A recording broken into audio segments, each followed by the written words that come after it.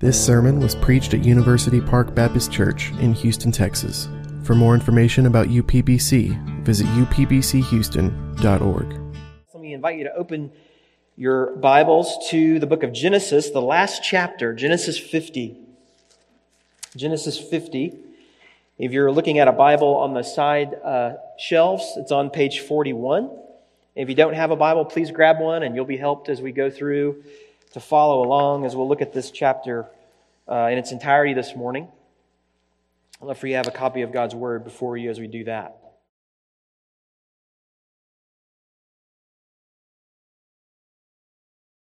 And so let's pray before we look to God's Word together.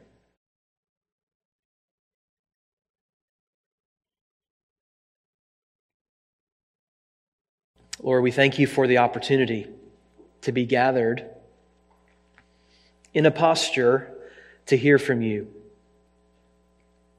And Lord, we want to have submitted hearts to your word. We pray that you would give open eyes and ears to receive it. And Lord, we pray that you would meet with us.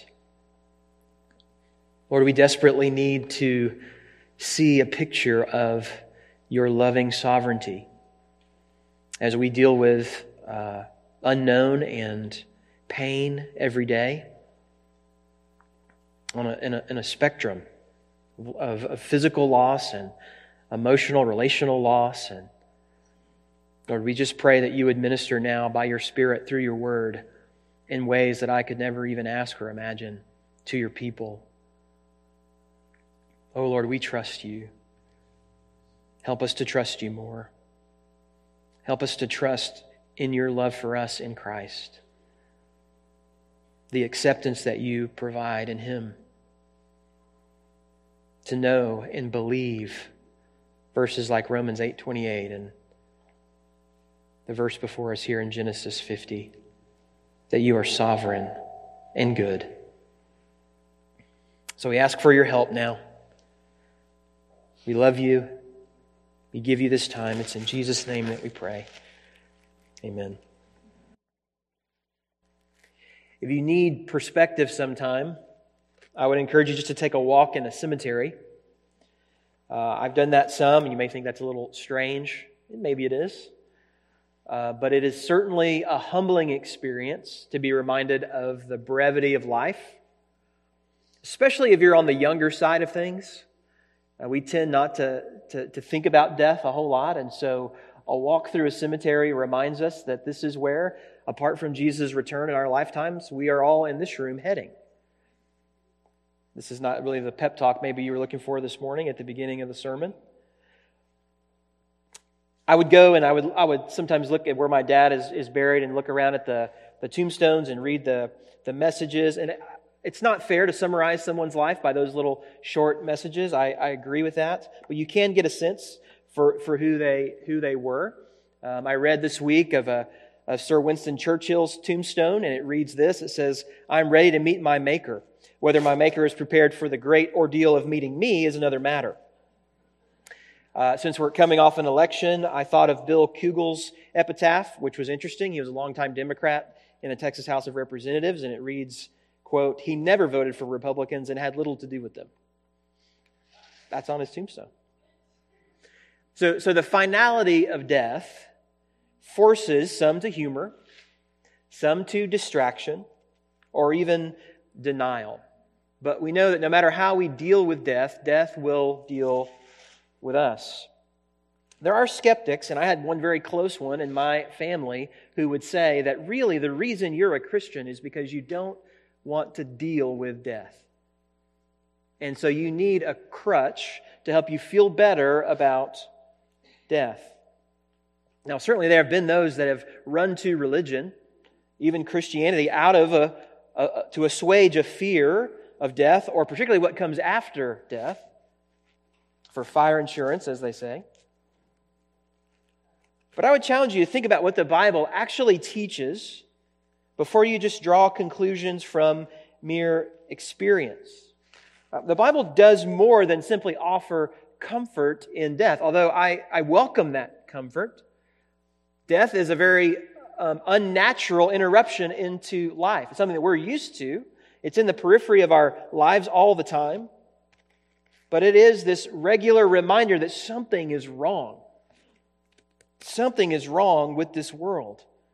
But the Bible tells us that, and it helps us understand the reason for death.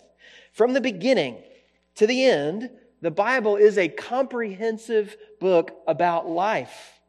And as a church, we've been studying this first book of the Bible, and we know, even from the beginning, where life comes from and where death comes from.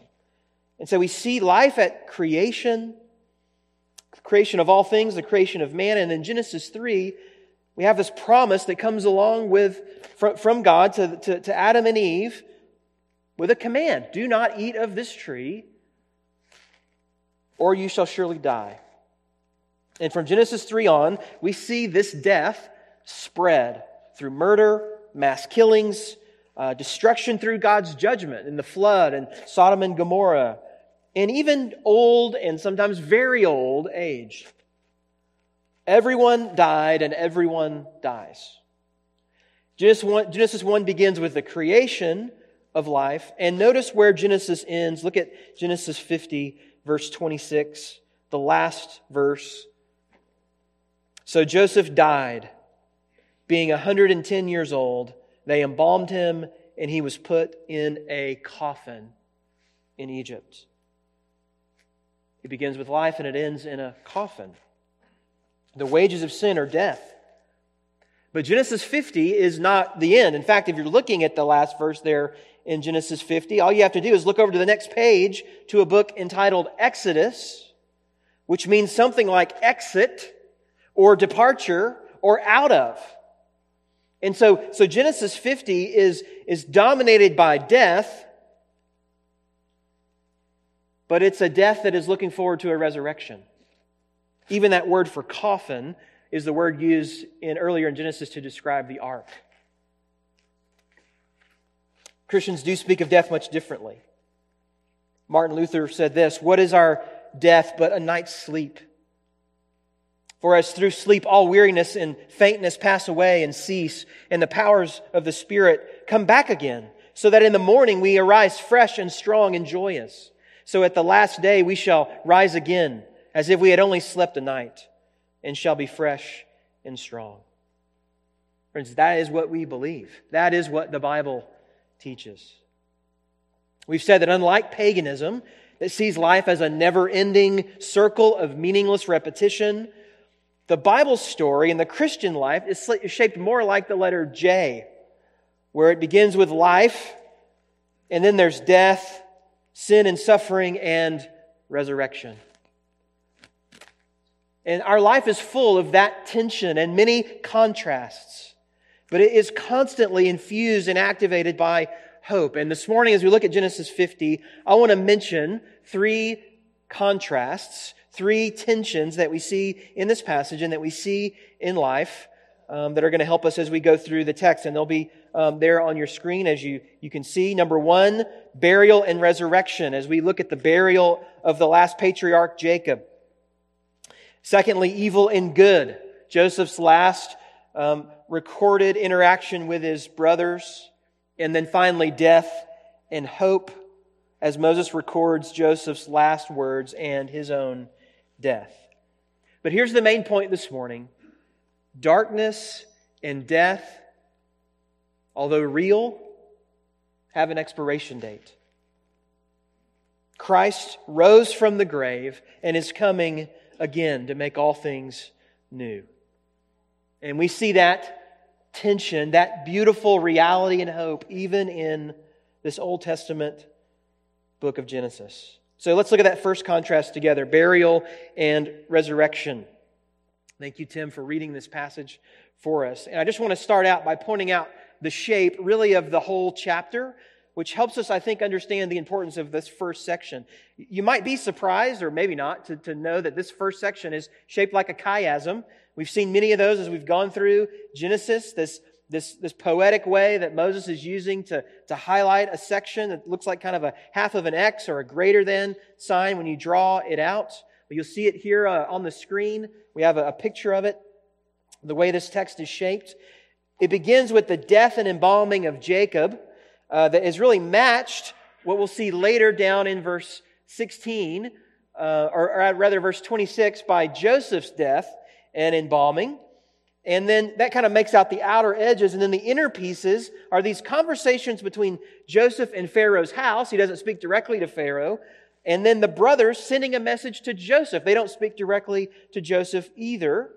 And then right there in the middle is this state funeral procession of the patriarch Jacob in verses 7 to 14. And that really is the highlight of this chapter. And that may not be what you think as you're looking at it. But remember, Moses is writing to a people, the people of Israel, sometime after the Exodus has taken place, as they're wandering in the wilderness, preparing to enter into the Promised Land. And so he is revealing to them these grand purposes in their redemption that look forward to ultimate redemption. And so we won't read that whole section again. I'll just point out a few things to note. Look at verse 2 of chapter 50. And Joseph commanded his servants, the physicians, to embalm his father. So the physicians embalmed Israel. Now, the mummification process in Egypt was an elaborate one. It was filled with all kind of religious overtones and meanings. But the process was basically to prepare this corpse for his eternal journey into the next world, into the afterlife. Now, the Israelites didn't do this. They didn't embalm, but took great care with the deceased in preparation and hopes for the resurrection. But here, Jacob is likely being embalmed to preserve his body for the journey to Canaan for burial. Now, usually this embalming process was done, since it's this religious act, by temple priests. But notice here, Joseph commands the physicians. And so that would be a change from the norm, not the priest, to embalm his father. I think that's a way of saying we're not doing what you think we're doing.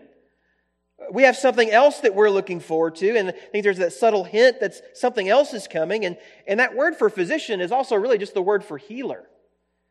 Why bring in healers, a physician, doctor, to a corpse? Well, I think Moses is saying that corpse is going somewhere. Listen to Moses' words again. So the physicians embalmed Israel. He could have said Jacob, but here he uses that name that God had given him, Israel. And it's almost if you were just to pick up and read that, it almost seems like the entire nation is now dead, is now being wrapped in this mummification attire. It's as if they have gone down into the unclean place, which is often we refer to as Sheol, the place of the dead. And they are now, as a nation, dead. But Israel is about to come up out of Egypt to the Promised Land. You might say be raised from the dead. And so after days of weeping are finished, we read that Joseph is speaking to Pharaoh's household, again, not himself, and there's probably political reasons for that. It's probably offensive to say, I really don't want to be buried here with all of your wonderful tombs and all the elaborate things of Egypt. I want my father to be buried in this cave over in Canaan. But he's got some tact here, speaks to the household and asks for burial there. So you have an Israelite deliverer speaking to a Pharaoh in Egypt, asking to leave and go to the Promised Land.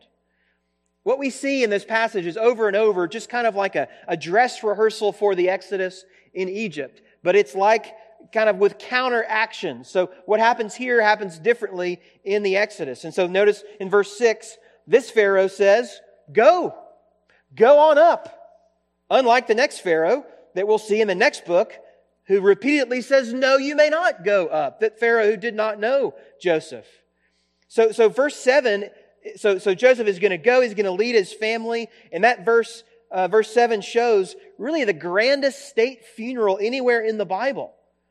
It's not just Joseph and his brothers, but Pharaoh's top leaders and servants. And we know the ESV often translate that word servant. It's just the word slave.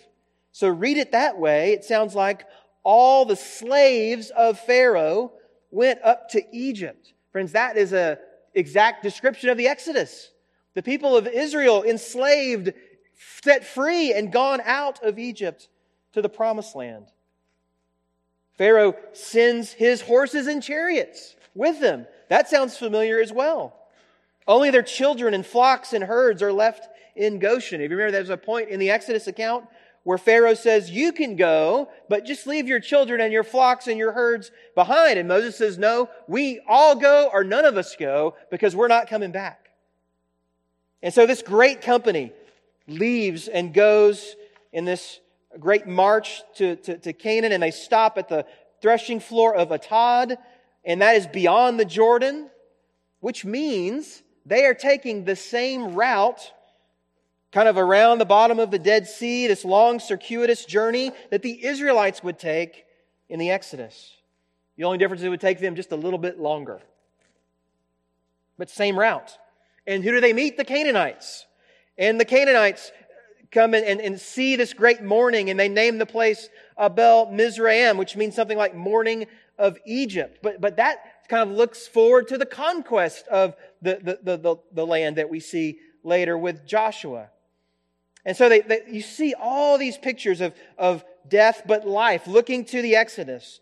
And so they finally come to this cave, the cave of Machpelah, and they lay Jacob to rest there with Abraham and Sarah and Isaac and Rebekah and Leah in the promised land. This little piece of land, this funeral plot that they have purchased, trusting in God, who's promised them to have that land one day, that it would all be theirs. But it's not theirs yet. It was already promised, but not yet realized. Notice that Joseph and the brothers, they buried Jacob, and then they turned their backs on the promised land and go back to Egypt. None of them would ever see the promised land again. That's the tension. Death and resurrection. Joseph and his brothers lay their father to rest and turn their backs on the land that is not yet theirs. It has been promised to them, but we know it promised in Genesis 15 until the iniquity of the Amorites is complete. So it's not God's timing yet. None of them would enter. How do you do that? It's by walking by faith and not by sight. Even the way Jacob's death is described back in chapter 49 as being gathered to his people suggests that there is a people who are there, who are waiting, looking forward to something to come. Beloved, that's the call from these verses, is to look to what God is bringing to us, hoping in God's promise to conquer and turn back death. That when we die, we go to a better country, and that God will raise the dead. That there is grief and sorrow in this life, but joy comes in the morning.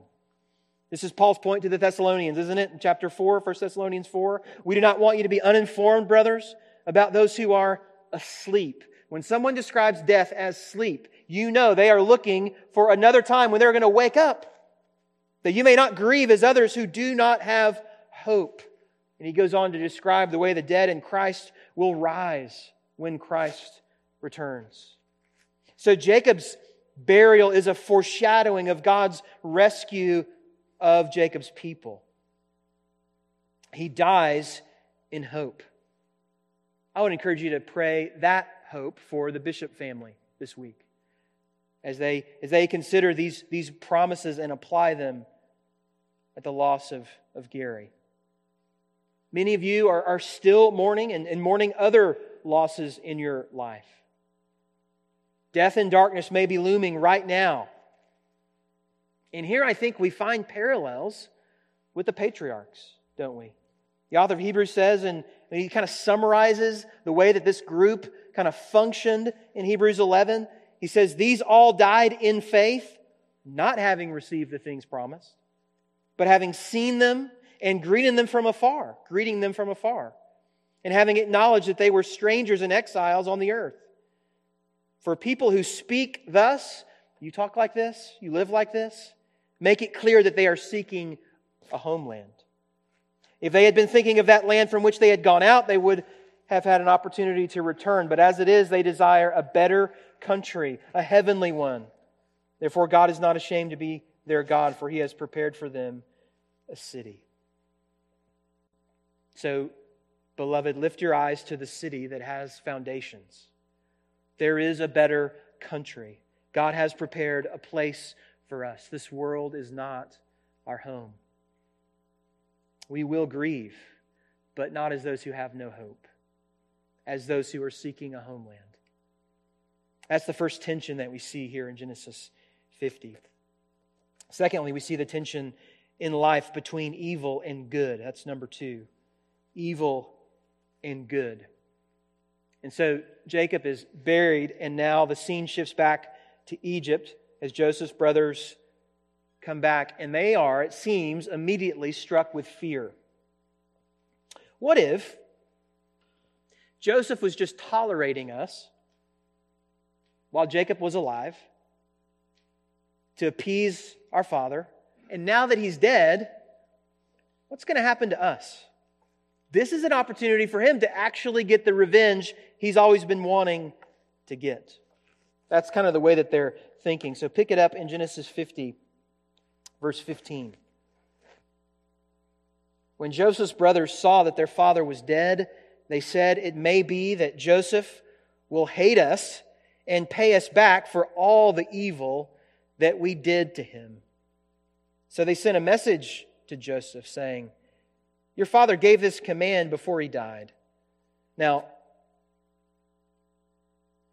notice, like Joseph going to Pharaoh's house, in his household, the brothers don't come to Joseph face to face. They send a message, so think they're texting him instead of going face to face. They don't want to face him. Why? Because they're afraid. They're afraid and unsure of their status with Joseph. And the question is, should they be? After Judah's offer, if you remember, to sacrifice himself for Benjamin, Joseph broke down and he brought his brothers near to him. In chapter 45, he comforted them with God's sovereignty. He provided for them. He gave them a place in Egypt. He saved them from the famine, and they are still afraid and unsure. Now, perhaps they have not plainly asked forgiveness, plainly confessed. It's kind of been implied maybe at this point, and their guilt is pressing in on them. It seems to me that Joseph has clearly forgiven them already, the way that he's treated them. This is the message that they pass on. Pick it up again in verse 16. They send a message to Joseph saying, "Your father gave us this command before he died. Say to Joseph, please forgive the transgression of your brothers and their sin, because they did evil to you. And now please forgive the transgression of the servants of the God of your father."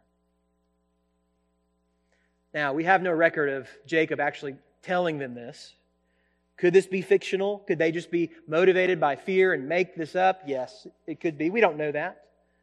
But we do know that instead of focusing on what Jacob wanted, Joseph actually focuses on their fear in his response. I think that's their main motivation. They clearly now admit that they have transgressed. They've sinned against Joseph and done evil to him in betraying him and throwing him in the pit and selling him off to slavery. And so we can assume that when Joseph reads the message, he comes to them face to face, because we read there at the end of verse 17, Joseph wept when they spoke to him. There's multiple places in the Joseph narrative where we find him overcome with emotion and weeping, but they all have one common theme. He never weeps for himself. He's always weeping for others, his father, his brothers, the broken relationships that have happened there. And we don't know all what's going on now in his weeping. Is he still overcome with emotion from his father? Is he flooded with emotion as he thinks back on these memories as they come to him again and bring this up? But perhaps he is weeping here because after 17 years of being with his brothers and caring for them, they have still not come to grips with his love. They still misunderstand his goodness and are suspicious of his grace. I wonder if you're here this morning and you're a Christian, if you ever struggle like that. If you ever doubt that God would actually forgive someone like you, truly, finally, Even if you still sin, do you struggle with the assurance that God has indeed forgiven you, that He actually loves you and will love you forever? I think Joseph wants his brothers to be secure in his love and in his forgiveness of them. And he comes to them in tears. And notice what his brothers do in verse 18. We've seen this before. His brothers also came and fell down before him, another fulfillment of the dreams in Genesis 37, and said, "Behold, we are your servants," or slaves.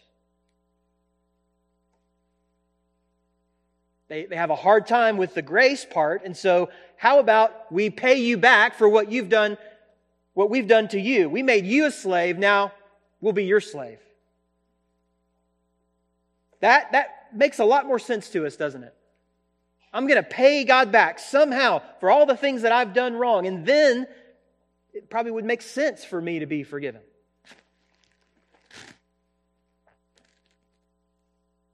We're a lot more comfortable with works than we are with sheer grace. Joseph says to them, verse 19, this is really, really significant. "Do not fear, for am I in the place of God?" He locates the problem, fear. I love that we sang earlier, a love that casts out fear. He's loving them in a way that should take away their fear. He addresses it. Do not fear. I am not in God's place. I am not in the place of someone to enact vengeance or revenge. I'm not the ultimate judge. And we think of passages like Romans 12:19, and we hear words like never, beloved, never avenge yourselves, but leave it to the wrath of God, for it is written, vengeance is mine, I will repay, says the Lord. 1 Thessalonians 5:15, see that no one repays evil for evil, but always seek to do good to one another and to everyone. Am I in the place of God? We started today thinking about connections from the beginning of the book to the end of the book. Here's another one. Do you remember the hook that Satan gave to Adam and Eve in the garden? If you eat of this tree, you won't die. And when you eat of it, you will be like God, knowing good and evil. Adam went for that. I want to be like God. I want to replace God. And he fell. Joseph, however, says no. I'm not in the place of God. It's only God that is sovereign over all. Life and death, sin and judgment, forgiveness and restoration, good and evil. Look at verse 20. As for you, you meant evil against me, but God meant it for good, to bring it about that many people should be kept alive as they are today. Do you see how Joseph's words are like a counter to Adam's?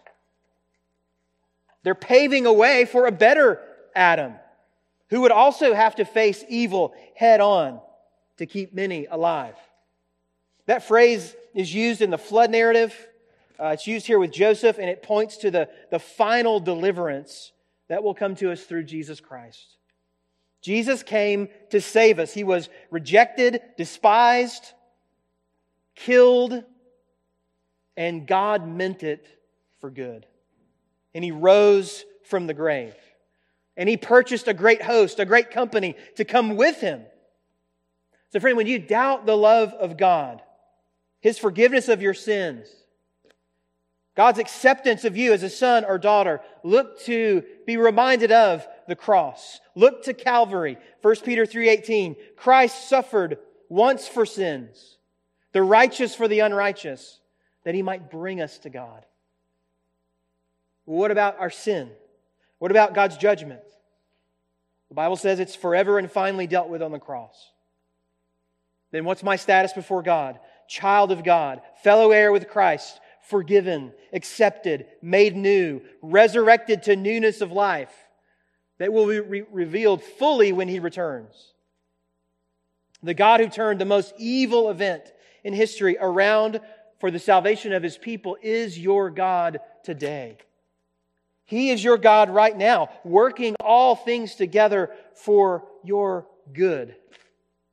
Do you believe that? The New Testament authors looked at passages like this to build a theology of affliction and suffering. Verses like 1 Peter 4:19, therefore let those who suffer according to God's will, sovereign, entrust their souls to a faithful Creator while doing good. Trust the Lord that He is working all things together, even our suffering and pain, for good.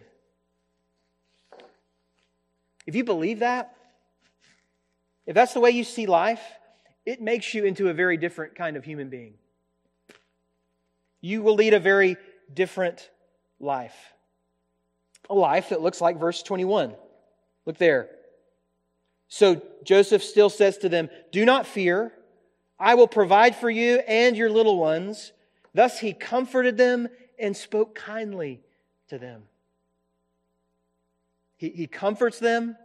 He turns away their fears. He provides for them and for their families. He speaks kindly to them. Friends, this is literally the exact opposite of the way the brothers treated him. They hated him so much in Genesis 37, it says they couldn't even speak to him peaceably. Now he speaks kindly to them. They took everything away from him. They tried to kill him. They sold him for profit. And now when he has all the authority and opportunity to crush them, he loves them. Friends, this is the gospel. Jesus doesn't just tolerate you. He loves you. He provides for you. He invites you to come. He speaks kindly to you. Come to me, all who are weary and heavy laden, and I will give you rest. And then he says, go and love others the way that you have been loved. Love your enemies. Do good to those who hate you. Bless those who curse you. Pray for those who abuse you. To the one who strikes you on the cheek, offer the other also. And from the one who takes away your cloak, do not withhold your tunic either. Give to everyone who begs from you. And from one who takes away your goods, do not demand them back. And as you wish that others would do to you, do so to them. If you love those who love you, what benefit is that to you? For even sinners love those who love them. But love your enemies and do good and lend, expecting nothing in return. And your reward will be great, and you will be sons of the Most High. For He is kind to the ungrateful and the evil.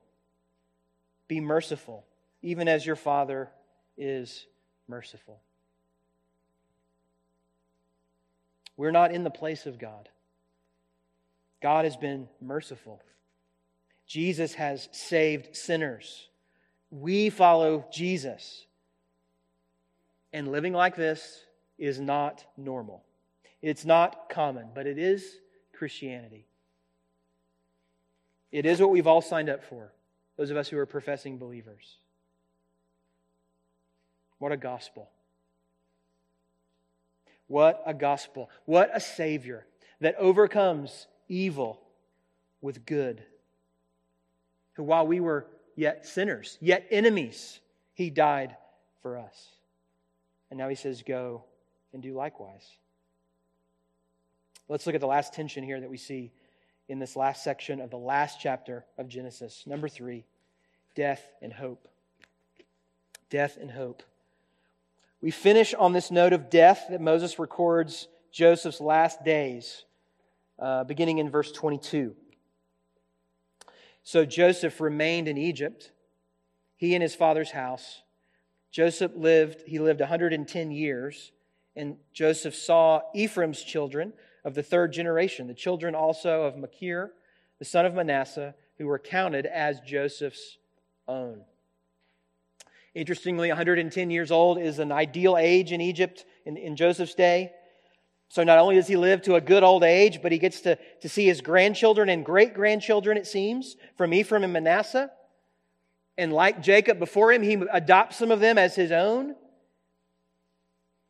think there's a lot going on here in Joseph's life. And I think as we've seen his life unfold, we've seen the connections, of course, with Jesus and the way that even the New Testament authors see that, and some of the Old Testament authors as well. So as we think about Isaiah 53, for example, our minds are kind of directed to the suffering servant who bore our sins, Jesus Christ.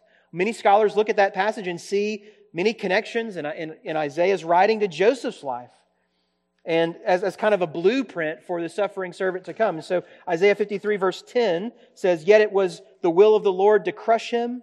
He has put him to grief. When his soul makes an offering for guilt, he shall see his offspring. He shall prolong his days. The will of the Lord shall prosper in his hand." Here, Joseph, who is that suffering servant who's brought many to life, sees his offspring. But he also comes face to face with his own death. In these last verses, he instructs his brothers by faith about what to do with his own remains. So pick it up in verse 24. "And Joseph said to his brothers, 'I am about to die, but God will visit you and bring you up out of this land to the land that he swore to Abraham, to Isaac, and to Jacob.' Then Joseph made the sons of Israel swear, saying, 'God will surely visit you, and you shall carry up my bones from here.' So Joseph died, being 110 years old. They embalmed him, and he was put in a coffin in Egypt." I want to talk like this when I die.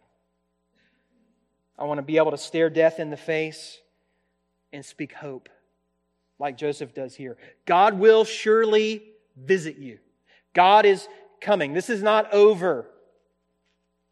He's going to bring you up out of this land. And when He does, come and get my bones and take me with you.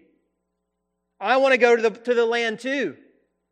God's land. This land is not my home. I'm banking on the promises of God to Abraham and Isaac and Jacob. I'm not going to get to see them in this life with my eyes, but that makes them no less true. And the author of Hebrews highlights this moment for Joseph as a sign of his faith. Hebrews 11:22, "By faith Joseph, at the end of his life, made mention of the Exodus of the Israelites and gave direction concerning his bones." He's prophesying about the Exodus. And if you just keep reading a few pages, you're going to see that God does visit His people. Another Pharaoh comes up that doesn't know Joseph. Instead of blessing God's people, he curses them, and then he receives the curse of God. He receives the plagues of God. "I will bless those who bless you. I will curse those who curse you." This Pharaoh understands those cursings. And God sends another deliverer. He works in the heart of this man Moses to come and confront Pharaoh. And God displays His supremacy over Egypt and every ruler by calling this dead people out to life, by setting this enslaved free. And when they are freed, we read in Exodus 13, verse 19, "Moses took the bones of Joseph with him. For Joseph had made the sons of Israel solemnly swear, saying, 'God will surely visit you, and you shall carry up my bones with you from here.'" And then they come out of Egypt, and when they go into the promised land, we pick it up with another leader, Joshua, who also lived to be 110 years old. And we read this in Joshua 24:32. "As for the bones of Joseph, when the people of Israel were brought up from Egypt, they buried them at Shechem, in the place of the land that Jacob bought from the sons of Hamor, the father of Shechem, for 100 pieces of money. It became an inheritance of the descendants of Joseph." Why would Joseph care so much about where his bones are? Unless he thought that one day he was going to be standing on the ground that God had promised him, that he would be raised from the dead. If Jacob's burial looks ahead to the Exodus, then Joseph's burial looks ahead to the new Exodus, in the final conquest, the fulfillment of those promises of land and seed and blessing realized in Christ Jesus, in the new heavens and the new earth. So friends, we are further along now than Jacob and Joseph and Moses. We have seen the fulfillment. We have seen the better Adam. We sung that song just this morning. The better Joseph, the better Moses, the true deliverer who has come to die to save us. But we find ourselves again waiting, again faced with death and darkness. It's been conquered, but it's not yet vanquished. We lay our friends and our loved ones to rest. But this death and darkness has an expiration date. We've looked at those promises from the first book of the Bible. Let me just read one from the last book. The last sentence, in fact. And this comes from Jesus Christ Himself. Revelation 22, verse 20 and following. Jesus says, "He who testifies to these things says, 'Surely I am coming soon.' Amen. Come, Lord Jesus. The grace of the Lord Jesus be with all. Amen." Let's pray.